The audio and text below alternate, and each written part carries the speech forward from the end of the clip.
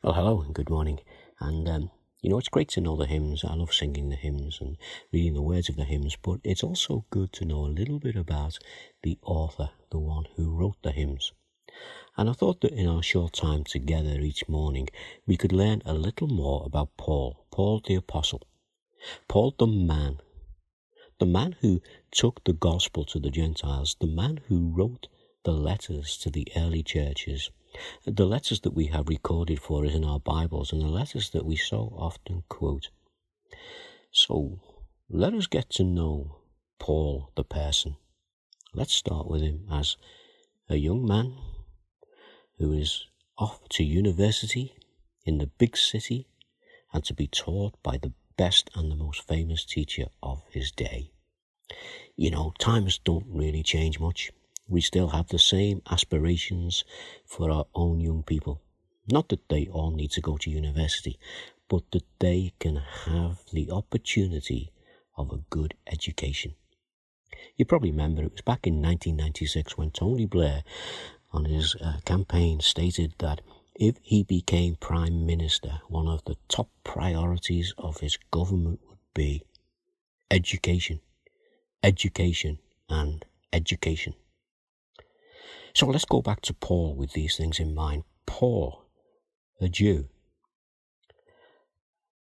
who had Roman citizenship. He was born into the tribe of Benjamin in the city of Tarsus. He was raised as a Pharisee. He went to Jerusalem to study under Gamaliel, one of the leading Jewish thinkers of his time, and you can read about that in Acts chapter 22. Paul was taught well. He was a great intellectual. He had a great understanding of Jewish history and the Jewish law, that which we know as the Old Testament, and he would have been a regular worshipper in the temple at Jerusalem.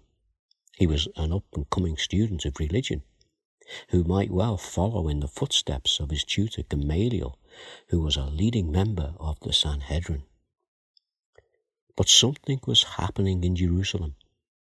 People had started to follow the teachings of a man who, on the demands made by the Sanhedrin, had recently been crucified. And this man's name was Jesus. And those who were following his teaching were called the people of the way.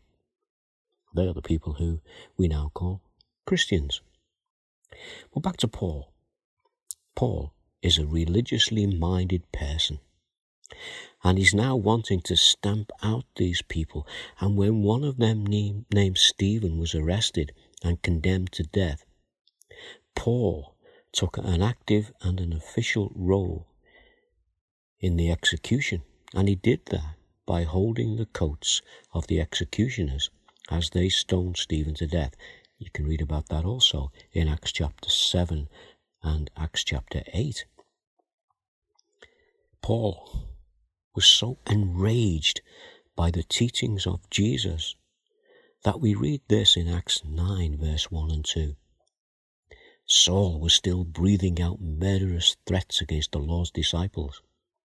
He went to the high priest and asked him for letters to the synagogue in Damascus, so that if he found any there who belonged to the way, whether men or women, he might take them as prisoners to Jerusalem.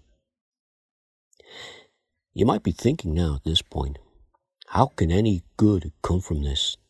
This, a religious and well-educated man who says that he is worshipping God. And he says that he's doing it by helping in the execution of Stephen. And then he sets out to arrest and imprison anyone who claims to be a follower of Jesus. It looks like these are going to be dark days for the people who call themselves Christians. And is there any hope for this man Paul? Well, we know that there is hope. And we also know this, that the same man, Paul, could later, when he wrote to a church in Rome, say these words that he would speak from his own experiences. Romans 8 verse 28.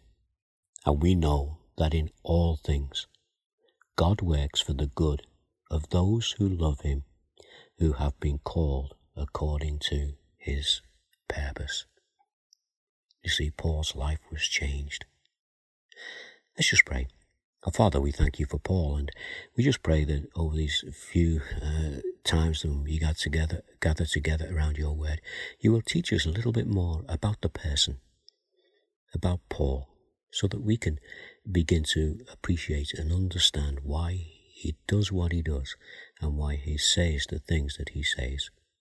So, our Father, we ask you to encourage us as we do this in your name, and we do it as revealed to us by your word and by the power of your Holy Spirit. And our Father, we ask these things in the name of Jesus. Amen.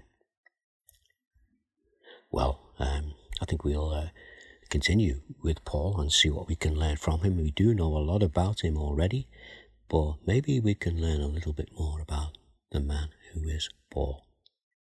In the meantime, you take care. God bless. Bye now.